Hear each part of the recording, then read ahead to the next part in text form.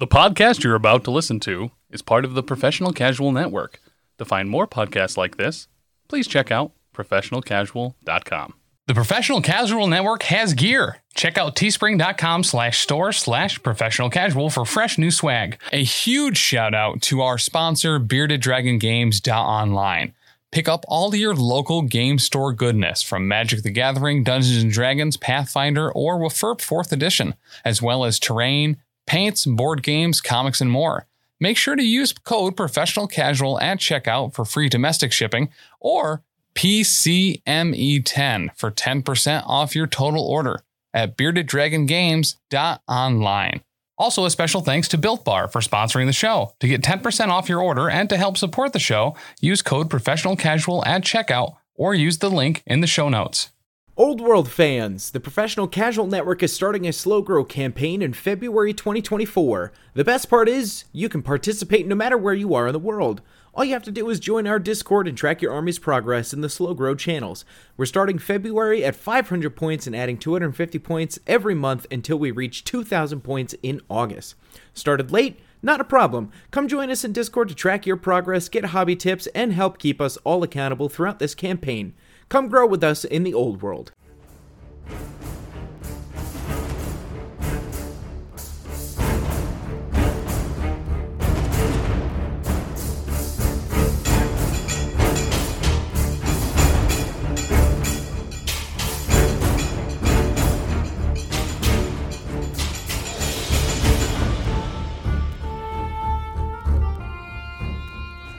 Hey, my Electric Casuals, and welcome to another episode of Beards, Ears, and Skulls, the best old world podcast on the internet. I'm Taylor, your personal grudge bearer, and we have a very special episode today, as I am joined not only by my friend Tim, hi, but also by Mr. Duncan Rhodes himself from Two Thin Coats. Welcome in, Duncan. Hello, I like Electric Casuals. That's very chill. That's a nice summary of the kind of show we got rocking here. Exactly. Hello, everybody. So a huge shout out to Ben, who is quasi-friend, quasi-part of the network, who actually came up with that name. I wish I could claim it, right? Yeah. It's a great name. So today on Best, we're going to be talking about our love for the old world with another vet who's been playing and collecting Warhammer since like forever. You know what I mean? Mm-hmm. Mm-hmm. Yeah. I was introduced into it when I got into retail, because up to that point I was a 40k player. But then I quickly found that fantasy was the game I liked more, and the world I liked more, and I became a big fan. So yeah, I'm sure we've got lots to talk about when it comes to it. Yeah, rank and file's where it's at for sure. That's right. Maneuver, positioning, forming a battle line, all that sort of stuff. No, like mobs of dudes running around in all directions. No. We have to consider maneuver and wheeling like gentlemen. Right? There's so many different, like, intricate pieces. This is actually Tim's first rank and file game, so I'm so glad we've got another experienced vet on here. Yeah. Well, it's like an extra layer of things. I find with fantasy more so than other games I've played. In fact, any rank and file game more so than other games I've played is that there's an extra layer in the strategy of your maneuver, and if you're really good at that, you can still do very well, even if your troops are not as good as your opponent, and even if you're outnumbered. You can. A friend of mine, he was really good at tying you in knots. So you just couldn't do what you wanted to do, and so you had to think far ahead and stuff. So I think that's just a really cool element of the game. It is a huge benefit, too, like coming from 40K, where I'm like, I just put a bunch of biovores out there and shoot you from 800 yards away. And now I actually have to think about how things are facing. I'm like, exactly. All right, there's a bunch of other layers here, and I'm super into it. Right. I need to get my troops in a certain position by a certain time so I can try and draw my enemy to do this and that, and try and set up where I'm going to be actually attacking. And then, it's more chess-like, I think. I find it really fulfilling. I think that's a great way to put it. Yeah, for real. So I kind of come from both ends of the spectrum, because I play dwarves and I also play ogres, which is like, I don't move at all. And then, oh my gosh, how would you get over here so quick? Right? It's just this crazy, weird dance in my brain of, nope, I only move 3 inches now. Yeah, that's quite a contrast there. There's quite a difference, man. It must be very weird for you to be playing with one of the armies for a while and then switch to the other one and suddenly have a load of your options taken away. But then remember, you got a whole new set. Well, the fun thing about it is I play dwarves very strangely because I don't do any shooting. So it's like just very angry short ogres. Yes. Anyone else who's out there that plays dwarves is like, you just compared us to ogres? How dare you? Oh, but man, before we get dive right and straight into it, I want to just do a quick shout out to our patrons over at patreon.com/professionalcasual who help us do everything that we do every day, keep the lights on, and keep Tim from eating his hats. They're so good, though. They're pretty good. I mean, look at that one. It's got like a big red symbol on it. It's nice. Yep. So huge shout out to our current big subbies of Xpaxis, Rob, Dagnus, Cider Drinker, Tony Hot Hands, Otis, Leroy, Iron Maze, Wizard Skills, Bicon, Briar Mage Tau, Cliff Jumper, and James. And Cider Drinker. And Cider Drinker. And Cider Drinker. So thanks, Likes everybody. Likes the cider, exactly. Yeah. And if you love Old World Duncan, you're going to love this. We actually have an Elector Casuals tier on Patreon. So patreon.com/professionalcasual. But yeah, thanks everybody for your support. But let's jump into it. Let's get to the fun stuff. I want to do fun stuff. Not that our patrons are fun. Anyways, I'm eating my own feet here. Oh, the patrons are everything. You're Right? heroes. Exactly. You're heroes allowing shows like this to exist. What a world we live in. Where It's incredible. Yeah, isn't it amazing that like now because of things like Patreon and all these things that you can essentially cater content specifically to what you like. You're no longer fixed to what's on TV. Yeah. You can pursue all sorts of things, and you can totally hone yourself into the things that really drive you and things you're passionate about. I think it's great. I think the fact that people are willing to support and subscribe is it's immense. So thanks to all you lovely Patreon people for supporting this show. Very well said. I mean, they're all angel investors at this point. You know, it's just incredible. Thank you, everybody. But Duncan, thank you for being here. It's a massive pleasure. I've been a massive fan of yours for a very long time. Thank you for teaching me how to paint. Like, you're very welcome. You know, I'm sure you never get that from anyone. Oh, now and then. Right? I've been such a huge fan that my partner, who's never painted a mini in her life, always reminds the kids in the spring to put on 2 thin coats because it's chilly. Like she knows the joke. So the first time I actually met Duncan was at this latest Las Vegas Open, right? Yeah. This year. And I got M&Ms that say 2 thin coats on them. We haven't eaten them yet. I don't know what I'm going to do with them, but they're so incredible. But no, thank you for being here. It's such a pleasure. But let's jump right into it. Give me your 2 thin coats story. What's your elongated elevator pitch? I'd love to hear all of it. Oh wow, it's quite a story. Very strange story. I think is a long sequence of events of me being in the right place at the right time. I used to work in Games Workshop retail. I was going to go to university to study archaeology, but at the last minute I dropped out to go and work at Games Workshop instead because I got a summer job there, and I was working with Chris Beach. That's where I first met him. And he moved up to be manager of the store we were in, and so a full-timer position came up. So I took that instead of going to university. And I know at the time my dad wasn't too happy about that choice, but this was like the first step on. I think most people in life don't really have a plan of what they want to do, right? And you just roll the punches, and that's basically what happened. I was in there for 4 years working in retail in the Derby store in the UK, which is about half an hour drive away from Nottingham, for reference for people who don't know. And had a great time there, made great friends. People are still friends with me today.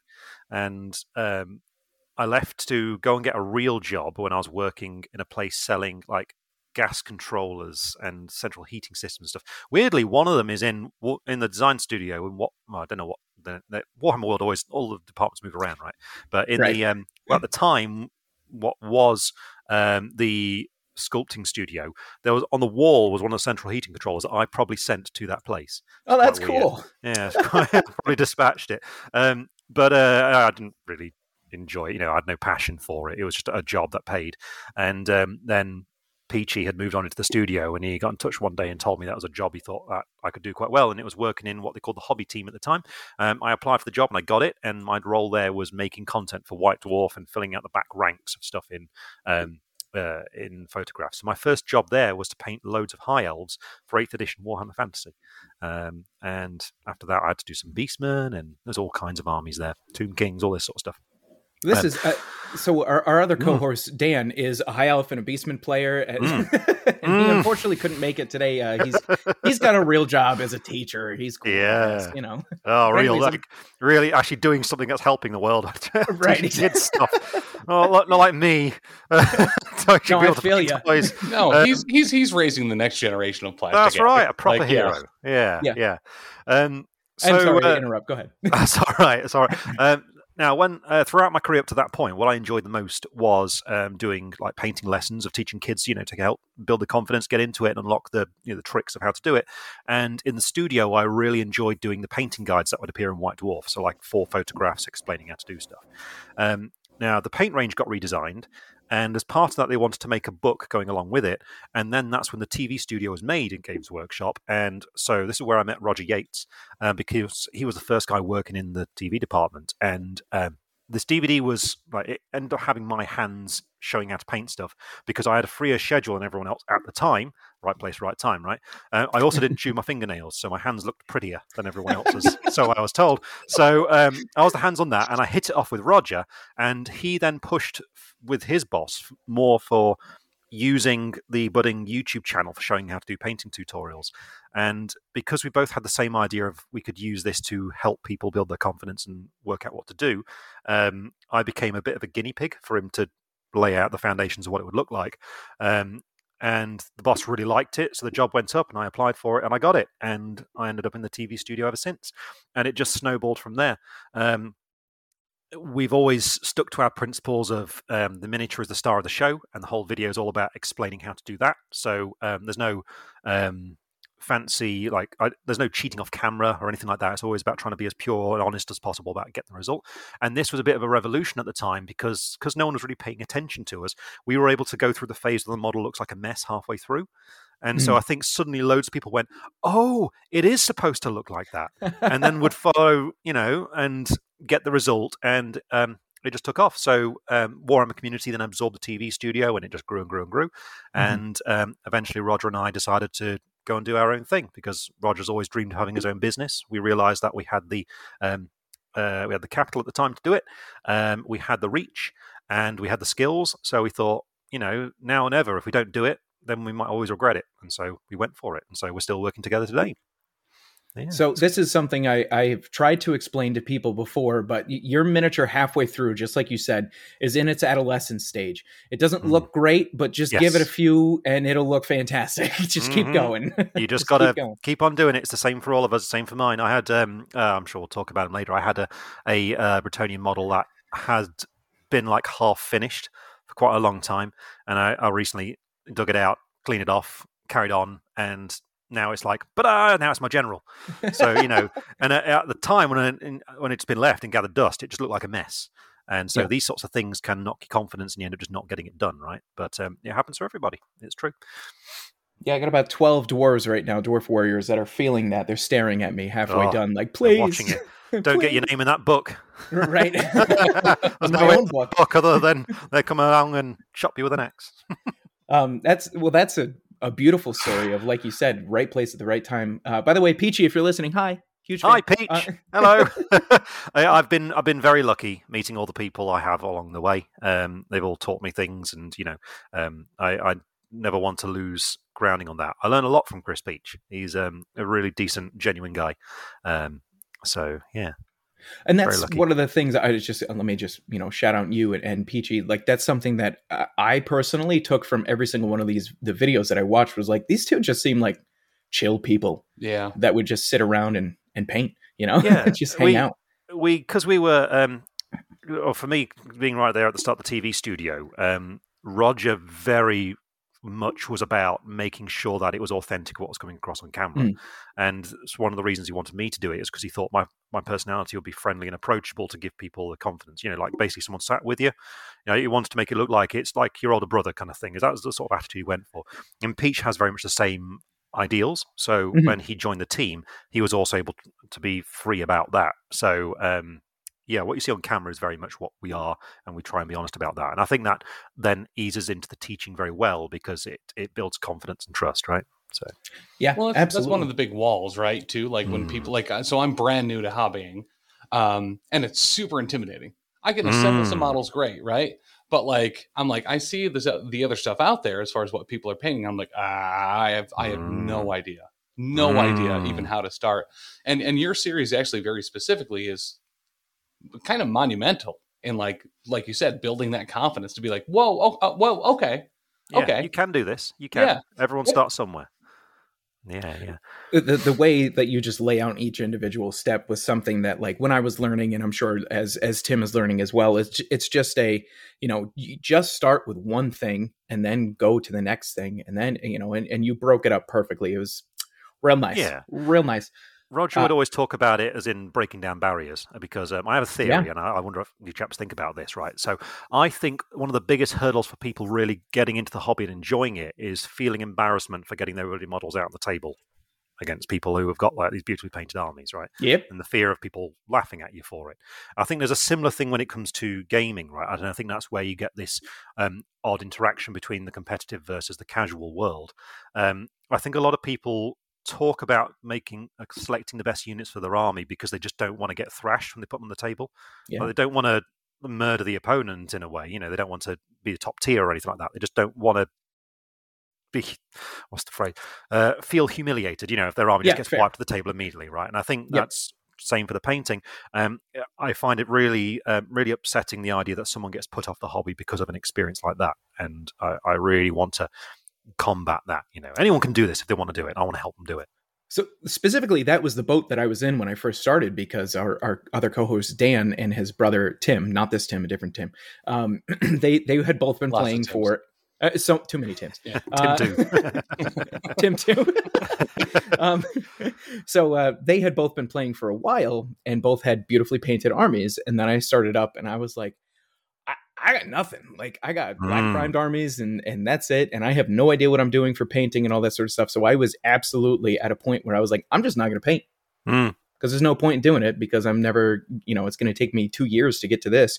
And then, your videos started coming out and I was like, oh, I can just incrementally do this. And here's all the steps. This is fantastic. Right. But that thing in the back of my mind of, I don't want to be embarrassed asking for help because I've had these for a year and have done nothing. Right. Yeah. So no. There's like a comfort there, right? Like when you show up with just primed or gray models, you're like, listen, I know they're not painted, but they could be at some point. Yes. The work in progress. Yeah. Like, I haven't failed here, but it could be anything eventually. Yeah. It could even be a boat. It could even be a boat. It could be anything. And I wouldn't want someone to feel like they couldn't take part because they don't want to paint their models. It's a big hobby, and there's room for everybody in all these different things that appeal to them. So I just want people to enjoy their stuff more. I just want to help do that. And that's so that was sorry, I just keep branching off from notes here, and just things that you say bring up like other thoughts. No, I love this. This is perfect. Nice casual conversation here, right? Yeah. One of the greatest things. So I tried to motivate myself by the game store that we normally went to. I was like, why don't we have like incentives for people who have painted armies, right? When you play. And I was like, you can, reroll a hit against a non-painted unit, and et cetera, et cetera. And it turned into, we're now punishing people who don't paint. And that's not cool. Be careful. Yeah. Right? Gotta be careful. So it's a very fine line. It is. Yeah. It's you like two thin lines almost. It's two thin lines. That's exactly. right. A really good thing that so when I was in retail, there were numerous. They called them like 10 Commandments and stuff like that, and there were various parts of these that had sub bits and stuff like that. But one thing that always stuck to me is that it's their hobby, not the hobby, not your hobby. Okay. When you're dealing with a customer, and this is something I think is always worth remembering, that everyone has different things that appeal to them, and you should embrace that, and encourage that. So for me, when it comes to doing a painting video, that's in terms of there might be an army or a miniature or something that I don't like, but it doesn't matter because my opinion on the thing is irrelevant for this. It's someone else is going to love it, and so I've got to help out with that. Same when you're having a game with somebody, they might be after a different sort of game than you, and it doesn't mean they're wrong. It just means that it's like you're talking past each other in a way. And I think the best games are when people are on the same level with that sort of thing. Right. Always something to remember. Yeah, I'm one of those casual people who's just like, I don't know what happens. Let's just, have some fun and throw some dice. And you go up against that person who's like, I'm training for a tournament right now. Don't have that game, Yes. Or communicate beforehand. It doesn't go well because neither side is wrong and neither side is necessarily right. It's just their own attitude, their own personal, what appeals to them. Yep. And I'm like you. I think we'd have a cracking game. But when I'm in a tournament situation, I know that someone who's a very good player might want me to test their skills, and I don't really think I can do that. I think I could put up a bit of a fight, but they're going to win, and they know they're going to win. Yeah, my normal line is, I don't know, let's see what happens. Like That's right. Yeah, if in doubt, charge it and hope for the best. Yeah, it'll be fun either way. It's going to be a great story. Yeah. And I do want to say, folks out there who aren't aware, there is a Kickstarter going on right now for Two Thin Coats Wave 3, and 7 times currently the amount that you have as a goal. That's incredible. Yeah. Like, man, what a strange world I inhabit these days. Yeah, the paints were not something I really intended to ever do. Okay. When we left Games Workshop, it wasn't like, right, we're going to make a paint range. It's going to have 180 colours in it. That never happened. We just got approached one day by this chap called Bob, who was heading up a company, Transatlantis Games, and it was his new venture. And Bob's been in the industry for forever and ever. Like he ran Games Workshop North America for a while. Oh wow. Yeah, there was a part, I believe. The current CEO of Games Workshop, Kevin Roundtree, I think he was his accountant at one point. So he's been in lots of companies and done lots of things. He's one of those guys that always seems to be like a boss, And, Gotcha. He wants to license our brand to make a paint range. And he asked it, here's my proposition. And we were like, that's great, but we want to be really involved in the whole process of it. And so we got really into it. And Bob and the team at TAG were fantastic because they essentially allowed us to do what we wanted to an extent. Heck yeah. And the result of it was we came out with really good paints, and then it just took off. Again, in a totally unexpected way, unexpected degree. But yeah, here it is. Here it is, a third Kickstarter going. It's been funded. If anyone's interested, it's a great way to get a hold of all the paints cheaper than you would buy in normal shops. Yeah, I'm always flabbergasted by the whole thing working, but I'm so happy that people like them and are enjoying them, and that it's successful. Well, I have to say too, in Wave 3, some of the names of the colors, like there's like in the promotional picture, right? Yeah. There's 6 new yellows, like in the very forefront, and I'm a huge fan of yellow. But Serpent Eye yellow, Flat Gun yellow, and Ambush and Panzer, like. Your names are so spot on. Apocalypse Sky alone is like, you look at that and you're like, yeah, okay, I know exactly what that color is. Yeah. The naming is surprisingly difficult. It's very easy at first, but after a while you start to step on your own toes of names you've used before, and you've got to make them more distinct enough. So it's quite a challenge. And you don't want to step on like other people's toes as well. That's got to be so difficult, Well, and to thread the line in between, like making sure that it's GW like inspired, but obviously not like on the nose, like it's kind of a hard line to run. Well, yeah, you don't want to infringe on copyright, so you can't absolutely directly use Games Workshop IP names and things like that. So yeah, yo, this Emperor's purple metallic is dope, and I need it. Yes, metallic colors. Yeah, that was something that we were really keen to push on for this one. Scarab Red, Tim, you need some of these for your Tomb Kings. Yeah, I need a lot of things. Should check out the metallic turquoise for the Tomb Kings. I think that would work very nicely. Ooh, that Omega Blue. Yeah, that's gorgeous. That's the one. That's gorgeous. Yeah. Oh my gosh. All right. I could look at this Kickstarter all day and just dream, but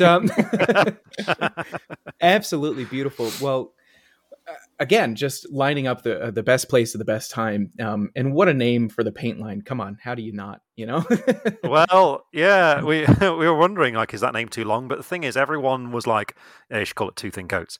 So it's perfect. Well, I suppose we sort of have to, if we didn't, people would be like, why didn't you call it that? And we'd just be having that conversation forever. Well, that's the thing. I think the first time that I saw the Two Thin Coats paint line, I'm like, that's the most genius thing I've ever seen in my life. Duncan with a big smile, 2 thumbs up, and just Two Thin Coats. I'm like, this is great. I need all of these. It was a lot of, it was scary though, because, my name's literally on the bottles, right? So if they turned out to be rubbish, it would be on us, and especially me. And, that would go totally against all the ethos of all the things we've had. Like, remember I was saying that we want the videos to be honest, and we want these paints to be honest too. So when they were being developed, I was just being presented with various options and things, and then I'd try stuff and give feedback, and then they'd hone what we had based on that feedback. Turns out I picked all really expensive ingredients. And I didn't know this, but that was, all the information was kept away from me, and we didn't realize until right at the very end just what had gone into making these. But I think it shows when people use them. there's like a lot more leveling agent in than normal. Very high pigment concentrations in them. And it really it feels very good when you're using them, and that's quite an odd thing to describe. Until, like, if anyone out there's only ever used one brand of paint, I recommend trying just a few, and you'll see that they all have different feels about them. And we were very keen to try and make ours as silky smooth as possible. Is the best way to describe it. So yeah. And that's the thing, like you said, I've dabbled in various different types of paint companies, but you can tell.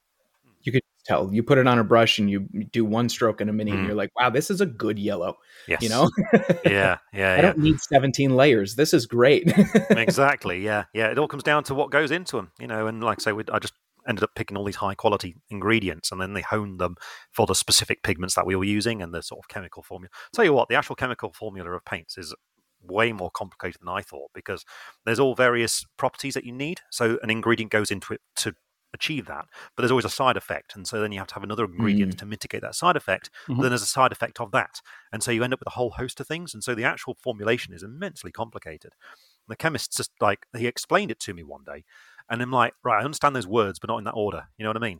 Like, it's dropped out my brain. It's like, okay, you do what you need to do, like, but can you make it cover a little bit better, please? It's like those sorts of conversations. And he's like, yeah, I'll add like 16 of these different things, and you're like, great. Yeah, dope. Yeah, cool. Yes, you do that. I'll sit here and eat a biscuit. And then they'd come back and we'd fine tune it a little bit. We spent like days at the factory with them doing this process. We'd spend the whole day with just going through rounds and rounds and rounds of picking a particular colour and honing it to the point where we were good with it, and only then would we give the green light on it, and then it would pass through. I'm gonna be honest, that sounds like a lot of fun. Just playing with chemistry that's all day. It was really cool. Yeah, just having like odds and ends of miniatures and testing them, and then and I was always keen to try and get people to give feedback to what they thought about the paints too. And again, Tag, I've got some guys there who are brilliant for that. So I think the result speaks for itself. For sure, absolutely, and obviously the community adores it. For sure. So, can you take us on the journey that was the start of your wargaming career? What drew you to Little Plastic Army Men? Oh, well, at the time I was really into Star Wars. So I'd just been introduced to sci-fi, and I was loving Star Wars. And one day I was out with my family, and my dad and I would traditionally go and look in model shops if there was one around, and we were in this town called Ashby de la Zouch in Derbyshire, and they had a model shop. And as we were looking around at all the kits and trains and stuff like that, they had a little Games Workshop stand, and on it were these little free leaflets you could take, and in it had the, in the older starter box games, you have a little leaflet that explains how to play, like really briefly. And in that, it had the High Elves versus the Goblins and the Space Marines versus the Orcs. And so the Fantasy one was 5th edition and 40k was 2nd edition. And I thought Space Marines were the coolest thing I'd ever seen in my life, because they looked like someone had taken Darth Vader and a Stormtrooper, put them together, and given them a machine gun. That's amazing. Actually, that's a great way to put it, actually. Yeah, for real. I thought they were so cool. And so I carried this leaflet around with me for the whole week. I didn't leave it anywhere. I was always reading it and trying to work out what on earth it was talking about the game. Right? But I loved what it was showing me. And my dad knew that there was a Games Workshop in Derby, which is where I grew up. And so the next Saturday, he took me to that Games Workshop. And I was served on the till by the guy who would then employ me for my retail job. Oh, that's years cool. Later. Strange, huh? He's still there. Every now and then talk to him. With my pocket money, I was able to get a box of 6 Space Marines and a set called Warriors of the Imperium. And I got my dad bought me a white, a black paint, and a fine detail brush. And off I went. And I was into it to some extent or another ever since that point. When I was going through university doing like my higher exams and stuff, I kind of dropped out a bit, but then I came back into it. But really, I was all about 40k. I did pick up some brief fantasy stuff along the way. I remember when the Chaos Warriors came out, the multi-part Chaos Warrior Regiment. I did small Chaos Warrior army based on those. And for my birthday, I did buy the 6th edition. No, 5th edition fantasy box set. I said 5th earlier with the Elves and the Goblins. That's 4th. I bought the 5th edition box, the Bretonnians and the Lizardmen, and I love the Bretonnians. Yeah, that was the first time I painted the entire set. And I did all my knights differently. I painted the peasant units matching the champions of my knights units. Heck yeah! And I got the dragon from the bits box, the Dogs of War dragon, the plastic dragon. Put a knight on the back. That was my general. Good times. That's good awesome. Times. Yeah, that's so awesome. Yeah, and then I discovered historical wargaming, got into that as well. Yeah, and these days it dominates my life. For better or worse. No, I'm kidding. For better or worse. Yeah. Like I say, my dad was a bit miffed when I ended up sticking with retail, but the first time he saw my stuff in White Dwarf, then he realised I got a proper job going at that point. Fair enough. Yeah. So fair. So this is kind of one of those out there questions, and feel free to plead the fifth, as we say here in the States. How did the folks take it? Like, how did that all go? That you're like, I paint minis for a living. Oh, well, I mean, when I was a kid, I know my mum didn't appreciate it. She used to call it Little Men, and she'd get cross with them being on like my drawers and stuff in my bedroom, getting dusty. She didn't like it, and they thought it was a bit weird when I started doing it for a job. And my dad always viewed it as being like a temporary thing, and then I'd go to university and carry on from there. But yeah, the thing is, I think a lot of people don't. Like I think I said earlier, they just don't know what they want to do in life. I think that's totally normal. And I didn't know what I wanted to do in life. I thought I'd spend in an office or something. Well, yeah, I don't really think anyone does. I think you just take the opportunities that come along and do your best. I think you're one of the lucky few if you know what you want to do and pursue that all your life. But things just kept on growing, and I think I don't know. I hope that the reason why I was able to keep on building on what I'd done before was because I was being earnest about it, and I hope people realised it. Like I really did want to try and make the hobby better for people. And it's quite a wishy-washy thing to say, when you're like, it's not about we're trying to make X more money or anything like that. We're just like, well, I want that person to feel like they can buy that Imperial Knight and do it. So I think I was lucky in being able to latch onto that and carry it on. And like I say, I think my dad only really took it seriously when he saw me in White Dwarf magazine, because he worked on the railway, you see, and in railway stations in the UK you usually have a shop called W.H. Smith's, which sells like magazines, sweets and stuff. Then he went in there with a colleague and he picked off White Dwarf from the shelf and showed, because I told him I was in that issue, and I mean it might have been the one with my Bretonian army, and I'm not sure, but he showed his colleague and he was like, oh, that's my son in there. And when the TV thing started happening, and oh, yeah, I remember. So after my dad retired, so when I was really little, I briefly lived in Australia for about 4 years. And that's awesome.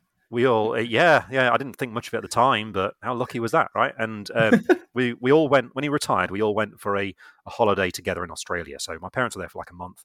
I met up with them for 2 weeks. This would have been about 2017, I think. And when I got there, I was jet lagged, and the first day we were wandering around Sydney, and they were just like, "Oh, look at that! It's a Games Workshop, Duncan," and pushed me into it. And I just wandered in.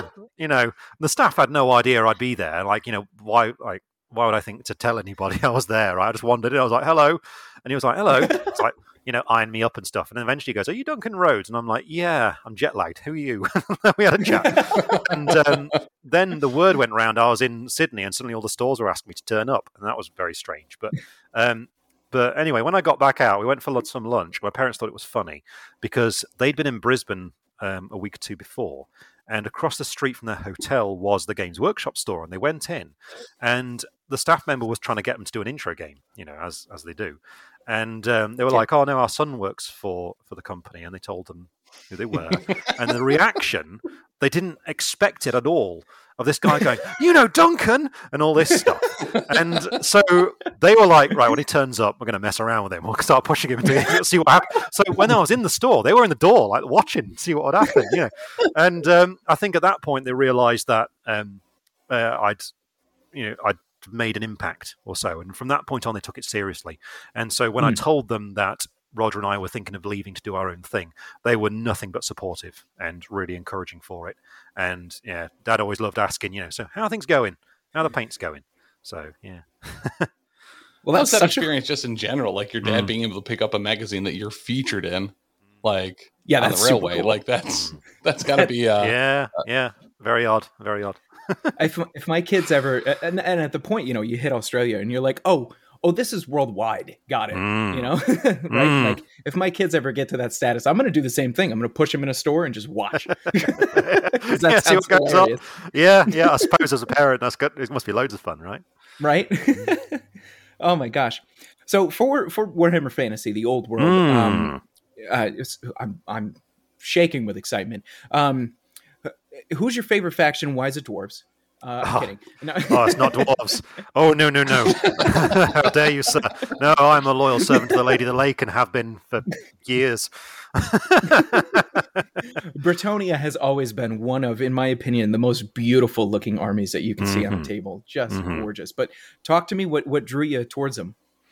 Well, I mean, when I first properly learned to play Warhammer when I was in retail, I had to pass my probation, and I played as Tomb Kings, which at the time was not a good army to learn to play the game with because your magic was totally different, and at 500 points you would get wrecked by anything.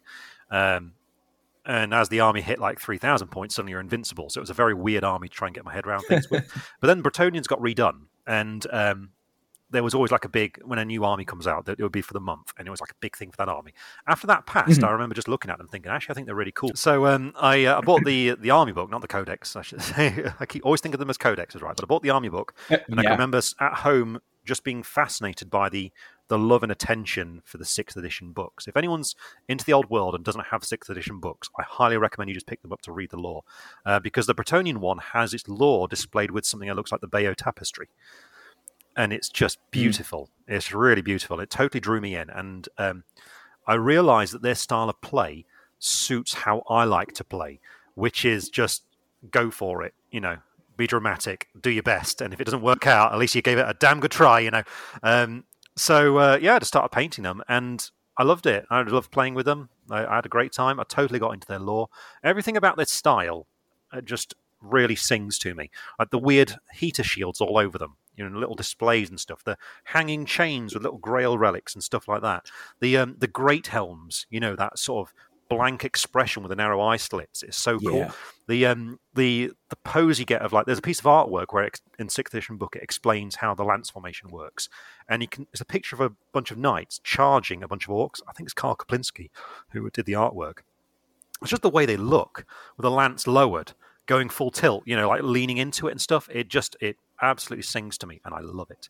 And this then really drove me into learning more and more lore about the old world, and it just became the thing I enjoyed the most. It took over from 40k for me. And I just ended up, they became like my core thing. I think most people have a favourite army that they always keep coming back to, and Bretonia was 100% that for me. So I've painted numerous Bretonian armies over time, and just got 1,250 points just this morning finished of the of Bretonians for the old world. Yeah. Very nice. Yeah, we're doing a slow grow league at the moment in our community.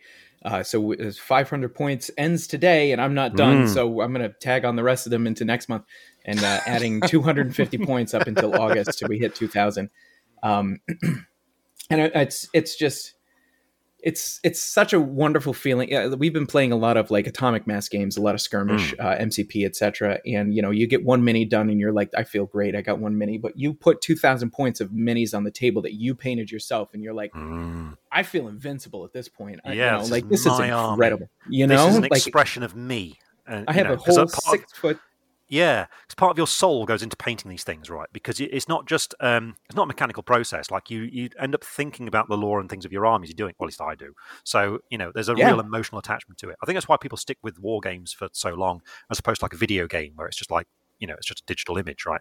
But once you painted the things and you built the things and you've chosen what's in your army and you put it all together, there's something more than just a game to it. At least for me, anyway. Absolutely. Well, legitimately, with a video game, you can be done. You can finish it, and you're all set. Yeah. With wargaming, it's really never the case. There's always something to improve on, whether it's gameplay, whether it's painting, whether it's modeling, whether it's new models to add to the army or the roster. It doesn't end.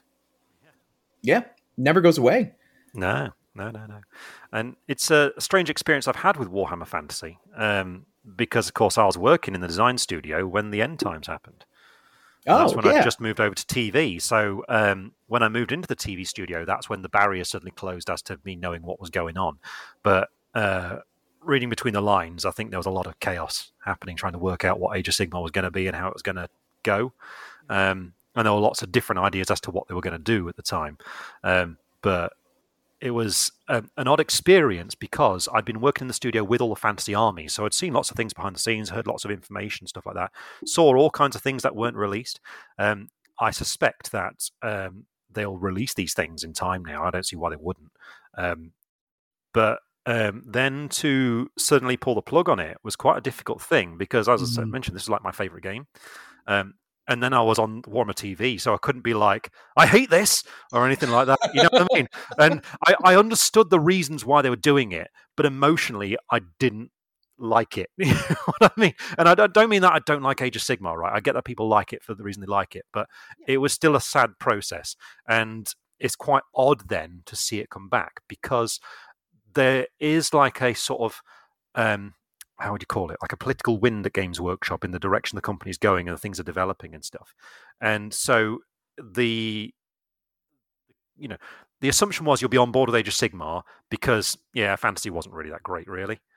And I was always like, yeah, but you've been selling this to me for years and years, right? It is still, people still really like this. You can't be horrible about it. Anyway, I was then predicting, right, in 10 years it's going to come back through Forge World.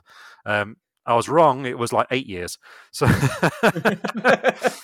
we are. And I tell you what, I find it so surreal not only seeing Warhammer Fantasy on the Games Workshop website and Warhammer community, but Bretonnians being front and center. Oh my God. Oh, they're just medieval knights, Duncan. They're not really Warhammer. Yeah, but they kind of are, aren't they? You know, they're on the front of Warhammer community. It blows my mind every time I see it. It really does. But I'm really happy about it because, I feel like fully engaged in it. So yeah. So I have the exact same experience. So Warhammer Fantasy was what got me into wargaming, and I fell in love with the world. I read every single piece of lore that I possibly could. You hit the nail on the head with the 6th edition book. I started with Wood Elves. That book is a piece of art. It's beautiful, isn't it? It's gorgeous. It's just beautiful. It's just like dripping with lore. You know what I mean? It's so beautiful. Atmosphere. It's amazing. My gosh, the little side art with the spites on it and everything. Yeah. It's just so gorgeous. But when Age of Sigmar dropped, I had a lot of negative things to say, and because my world was gone, right? My world was gone, right? Because I made my own lore in that world. I made my own armies in that world. Like I had a group of ogres that were a part of that world. I had a group of dwarves, and now you're emotionally invested in it. Yeah, exactly. But I tried Sigmar and we played a bunch in it. I did enjoy a lot of the games that I played, but it wasn't the same thing. So now that it's back, like I'm just, like I said, I'm buzzing, I'm shaking. It's weird, isn't it? It's hard to believe it. It's very, very strange. And I mean, you could play fantasy, all these, you had all the books and everything like that, but there's something different when the company's mainly supporting it and pushing it, and you're seeing it around and stuff. More people play then. Now I'm not just a crazy person ranting about a game that doesn't exist anymore. Yeah, right? That's what yeah. Exactly. Yeah. Everyone thought you were crazy, but who's laughing now? Right. You're the guy with a dwarf army, and they're not on sale yet. So. I got a book, and half of it is Age of Sigmar. No, I'm kidding. Oh my gosh. But I'll tell you what was particular. Sorry to interrupt, but please. Heartbreaking thing for me at the time when this all started was so it was known in the design studio before they'd split up into the various departments like miniatures, publications and stuff.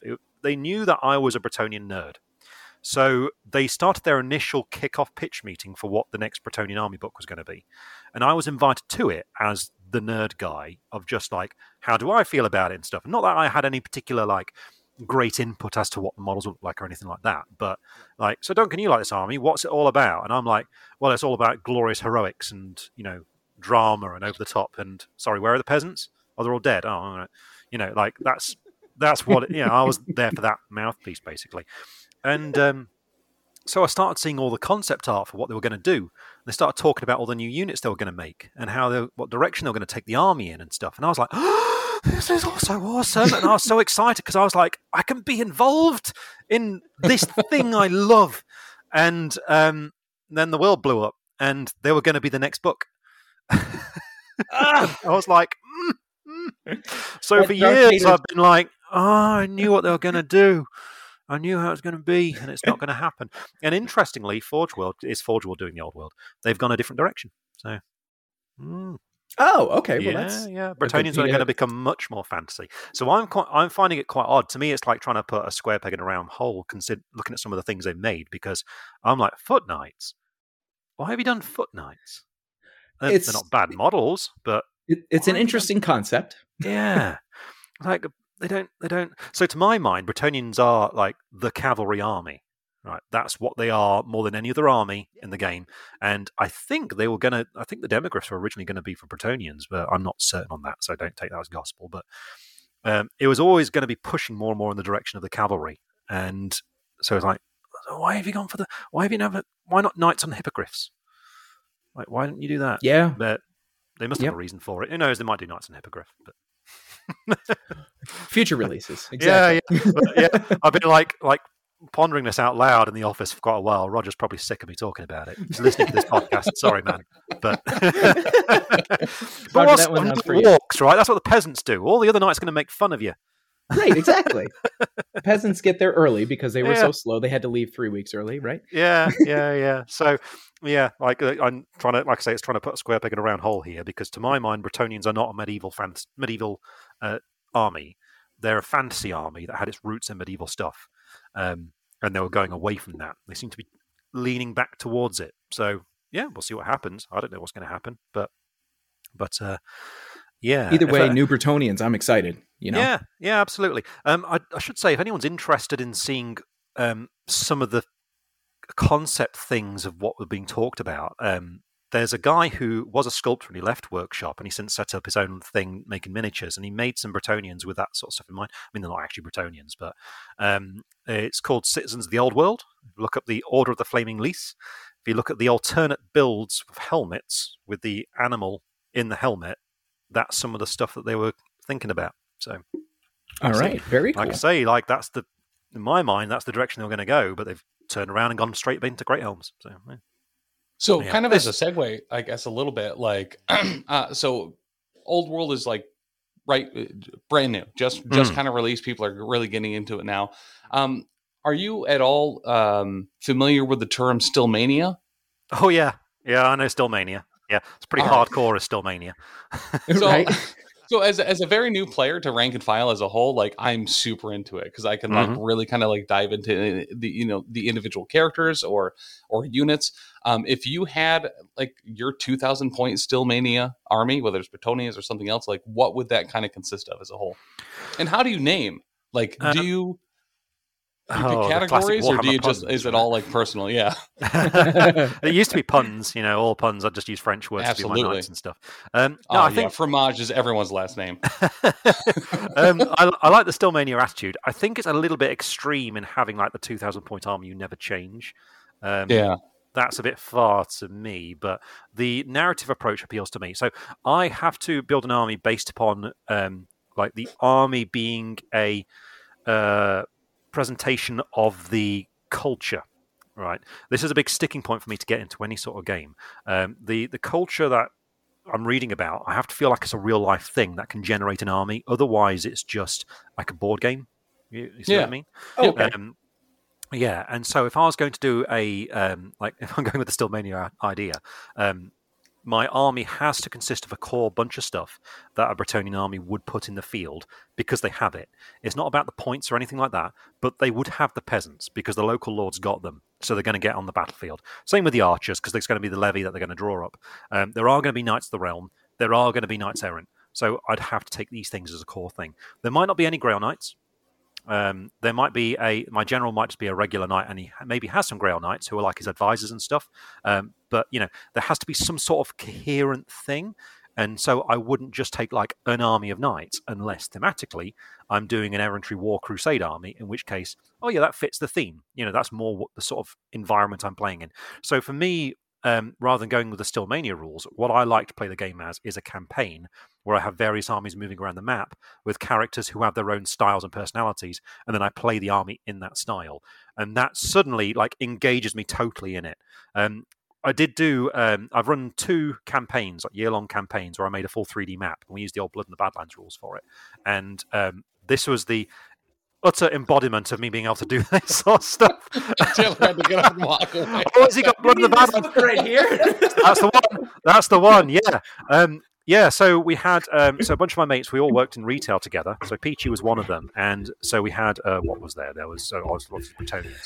And Peachy had Vampire Council the first year. The second year, we played as the Empire. We had a guy with ogres. There was a guy with Nurgle demons. There was Empire in the first year again. There was Wood Elves, a player would drop in every now and then with Wood Elves. Is that all of them? I think there's one more that I'm missing, and I'll feel really bad about it later.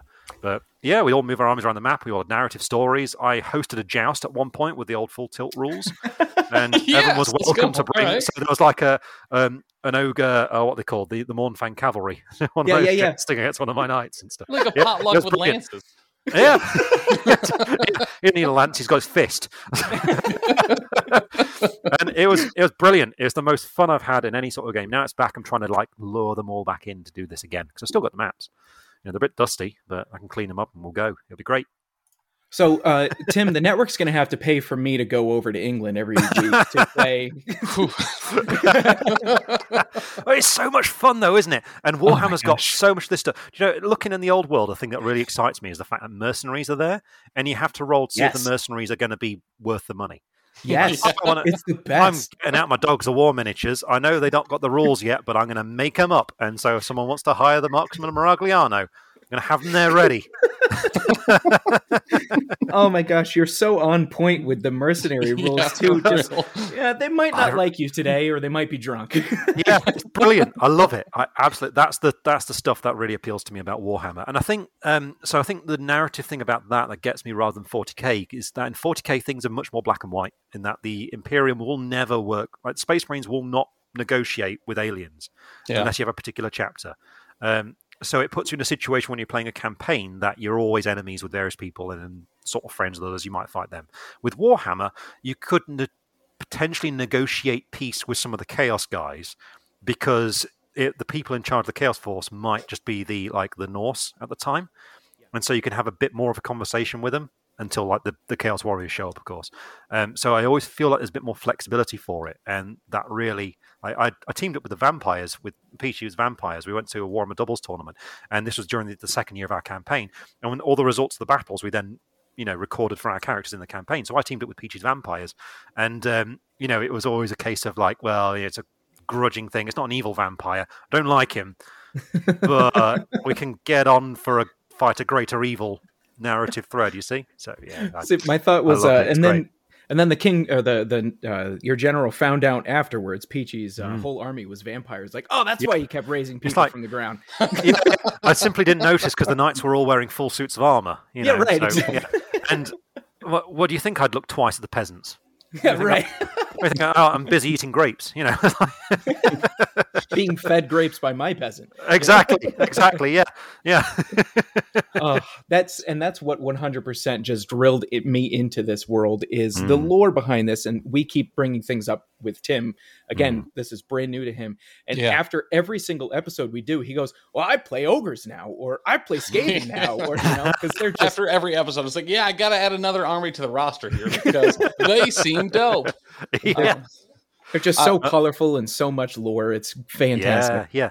And I think the folks working on it now, I think they understand that because so I think the reason why fantasy got blown up is because 8th edition was taking it down a road where it was making it too difficult to get into it. And I think they've acknowledged this with the old world because it seems to have reeled a lot of that back. And it seems to have really dove into the fun stuff that was rampant in 6th edition.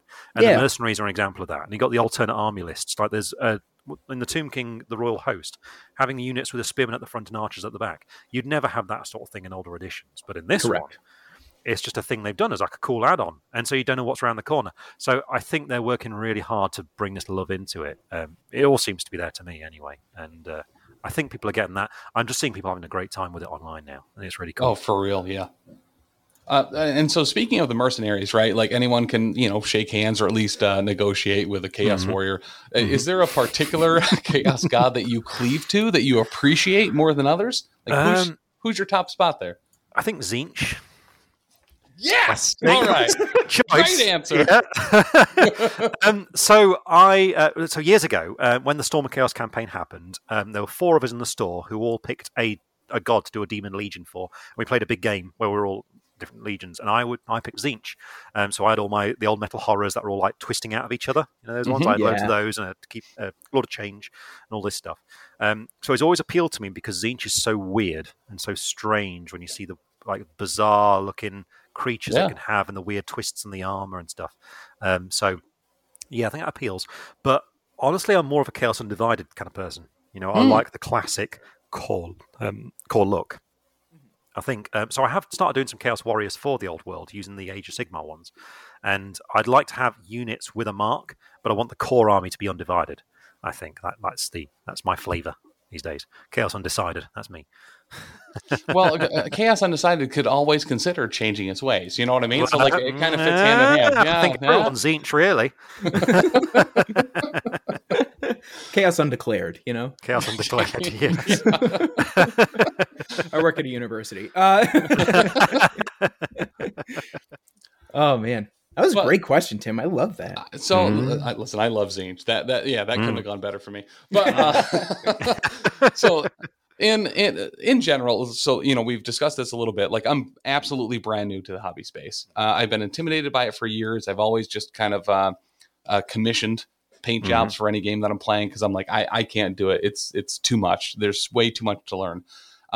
In 2024, and once again, just as a heads up and as a shout out, the Duncan Rhodes Painting Academy, probably one of the greatest places to start.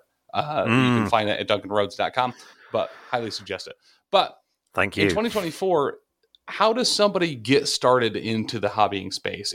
Are things like speed paints and contrast paints something to start with, or does that kind of lead to bad habits? Like, where does someone actually begin now?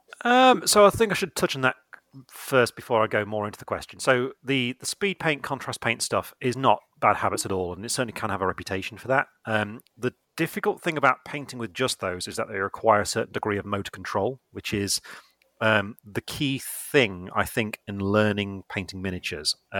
It's understanding how much paint you're supposed to be putting on the model and what your brush should be like and how you should hold your brush and your model. These things are really core fundamental skills. So whether you're using regular acrylics or whether you're using contrast paints, this holds true. It's just different things will appeal to different people. So there is no particular wrong way. What you should do when you're starting out is pursue the things that you really like. So you should choose your army based upon how cool you think the models are, because you're going to be spending a lot of time with them, and so you got to like them. You got to rest assured that everything is nothing like the concept of balance and all this sort of stuff is a lie, right? It's impossible to make everything perfectly balanced, but you can rest assured that they do their best to make every unit have its own abilities. So you shouldn't get tied up on the fact of, my Dwarf Thunderers aren't very good because everyone's saying they're not very good. For a long time, right, in 8th edition, Bretonians were considered to be rubbish, especially questing knights. So I'd always rock up with my questing knights, and they were awesome, partially because no one ever saw them and they didn't know how to react to them. Right? And you can use that to your advantage. So pursue what you think looks cool and what lore grabs you, because it will bind you in. Don't stress about being an amazing painter.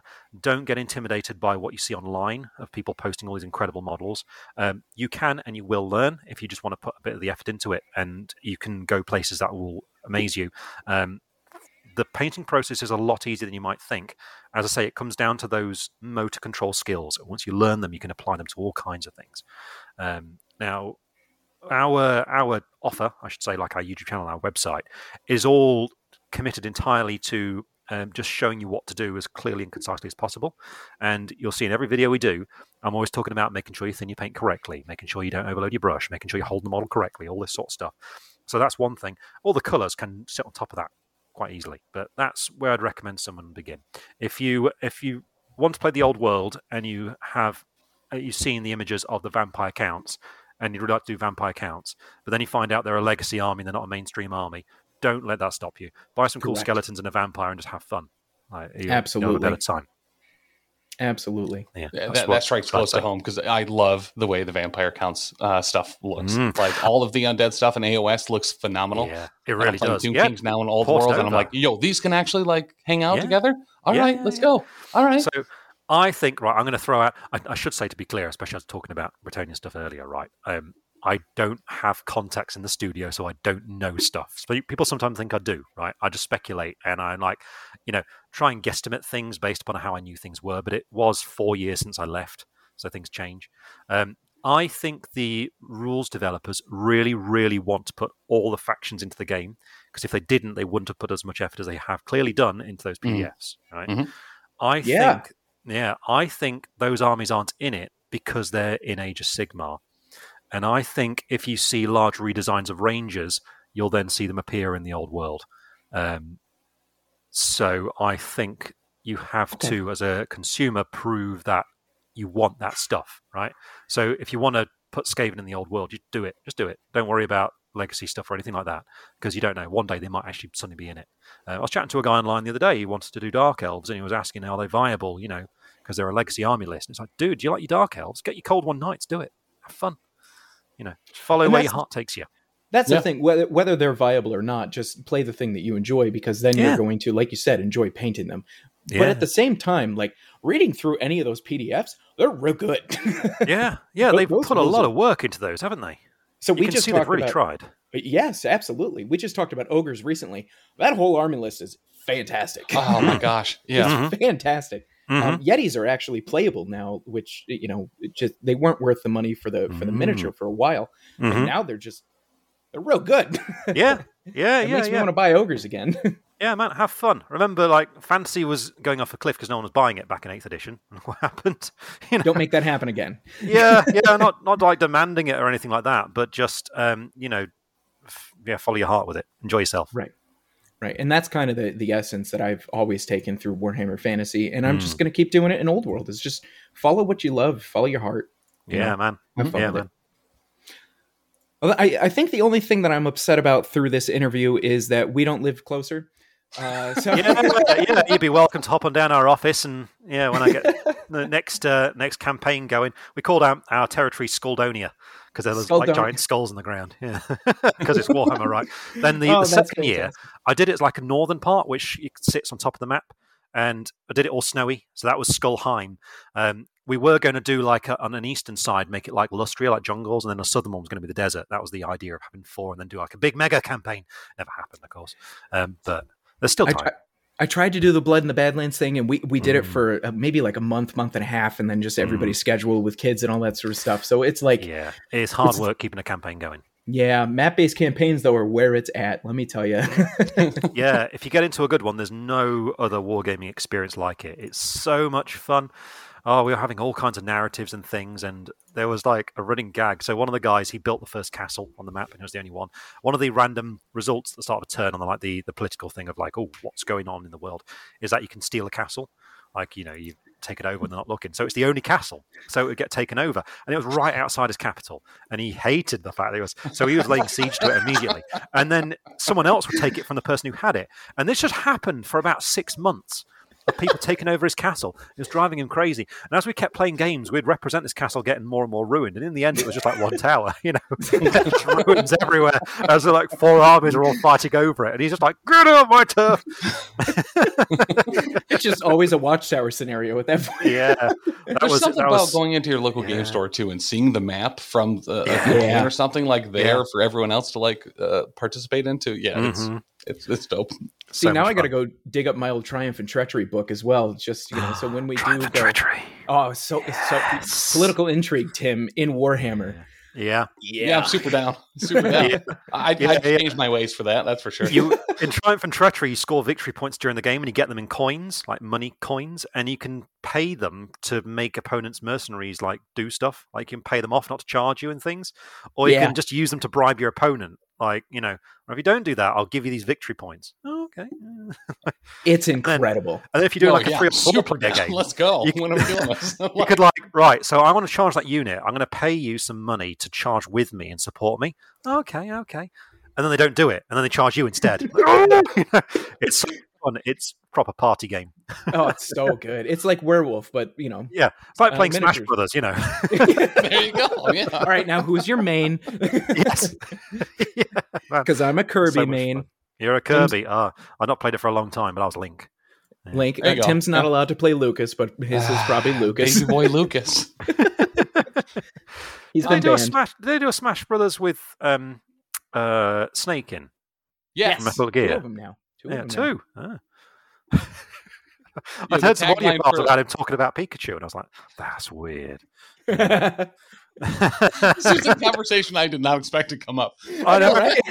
In the green room before we start this, everybody, we're talking about Friends. Yeah. I knew I'd get that in somehow. Oh my gosh. Real talk, though, I think we've met you in person at the last 2 LVOs. I think I ran into you, like I walked by you while you were wandering around at Gen Con this past year. But if you, I hope it was you. Otherwise, I was like, I think it's that guy. I didn't go to Gen Con, but it might have been at another one. I did go to Gamma. Okay. Yeah. But so, like, what conventions in the States are like kind of your top picks? Like, are you an Adepticon guy? Is it LVO? Is it Frontline stuff? Like, what's the mix? We really like Frontline because the people who run it are lovely. Kicker, who runs LVO, he is. I don't know how he does it. The energy that guy's got is just unreal. Like at the start of day 3 at LVO, which is when everyone's hitting the wall and is exhausted, he's like, I went for a 6-mile run this morning. Correct. Yeah, every day. Yeah, dude just 6 boxes of cereal. A box of Cocoa Pebbles and just sends it. Yeah. Right. The guy's crazy, but he's so nice. So lovely. Yeah. And so, we really love LVO for that. I've not been to Adepticon for a while, but Adepticon's got all these shows of different atmosphere. Adepticon's just such a nice, chilled environment. Oh, yeah. And because the thing goes on 24 hours a day, there's always something. Right. So, if you just want a nice, relaxing sort of wargaming holiday, I'd recommend Adepticon. LVO is by its nature quite a competitive event, but they are opening up into other events in it. So there are like narrative ones. Then I saw a narrative Horus Heresy one going on where in between the rounds they were all discussing what was happening in the story and assigning players, objectives for their side. And I thought that's really cool. That'd be a really cool thing to play in. To be like the player who's got the Raven Guard strike force. And so the people who are in charge of your side are deploying you for certain objectives that suit your character of thing. That would be so much fun, wouldn't it? So next year, the Two Thin Coats map-based Old World campaign taking place at LVO, right? We'll see. I'm not sure at this point if we're going to be going next year. We'll see. But if we're going to these things, we'll announce them on social media. In the UK, we are going to some things this year. We're going to be at the at Salute, which is the big gaming show in the UK, and we're going to be at the UK Games Expo as well, which is in June. Very awesome. Mm-hmm. I'm writing these down for the show notes. Well, this has just been an absolutely incredible experience. Did you have any questions? Any funny noises? Anything you needed to get out? There you go. That's Spot, good boy. That's my dog Spot. I think he might be wanting to go out for a wee. Is that right? Yeah, he's holding his ears up at me. Come here. Let's see if we can get you to. Do you want to see? Yeah, bear with me. Sorry for you folks listening to this. Right? Okay, Spot. Oh, that was amazing. Come on. Oh, he's being grumpy. What's the matter, mate? What's the matter? Oh, yeah, I think he wants to go outside for a wee. He's lovely. He's like he's a mix of all sorts of dog breeds. He's mostly a collie, and he's so friendly, aren't you? Yes, and he has the perfect comedic timing as well. That was comedic timing. No one would believe that was real. I assure you, everybody. That was not a sound file. Come on, jump up. Do you want to? No? But he's going to look at me. I'm not allowed to, Dad. Oh, you're allowed to do whatever you want. We all know that you're in charge, really. Yeah, for real. Having 2 cats and a dog myself, we don't run this house. No, it's the pets are in charge. Right. But Duncan, I cannot thank you enough for being on the show. I cannot thank you enough for the conversation. This has been an absolute blast. Thank you for being here, man. Hey, thanks for having me. And thank you to all the folks listening who allow my ridiculous job to exist. Well, for real, just demystifying how difficult it is to get into painting is just such a well-needed outlet. Thank you. I personally really appreciate it. Yeah. Thank you. We do our best. And 15 years ago, Taylor also really appreciates it. Yeah.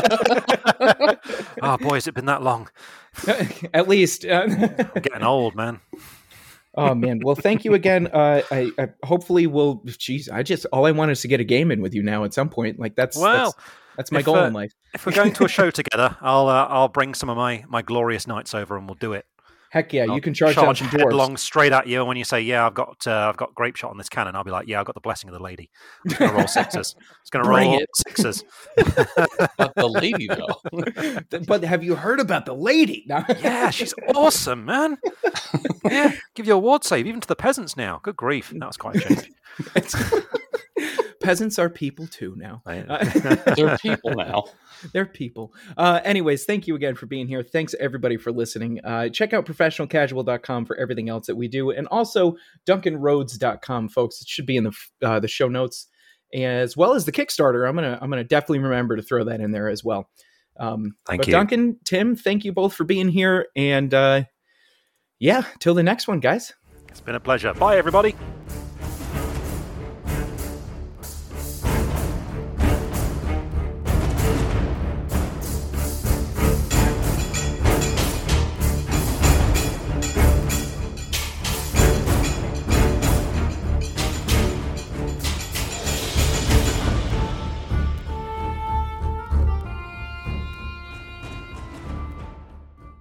Thanks so much for listening. If you enjoyed this show, check out all the other great shows here at the Professional Casual Network. Like what, Danny? I'll tell you. On Mondays, we've got the Lost Omens podcast, our Pathfinder 2e actual play, hosted by me, playing through the Extinction Curse AP. Also, streaming on twitch.tv/Professional Casual Network at 7 p.m. Eastern Time, you can check out, the Power Phase, our Marvel Crisis Protocol live battle report show. On Tuesdays, the podcast version of Wait, Did I Roll a Wild? Our Marvel Crisis Protocol vlog is available. On Wednesdays, alternating releases on the Patreon, we have Settling the Southlands, our homebrew Wolfthorpe actual play, and The Slithering, a Pathfinder 2nd edition actual play. And on Thursdays, live at 7 p.m. Eastern Standard Time on twitch.tv/Professional Casual Network, we've got Wait, Did I Roll a Wild? Our Marvel Crisis Protocol vlog. You can also check out back episodes of Elite 8 Showdown and the first 39 episodes of the Lost Omens podcast, the first 24 episodes of Settling the Southlands, and the first handful of episodes of The Slithering on the YouTube at youtube.com/TheProfessionalCasual.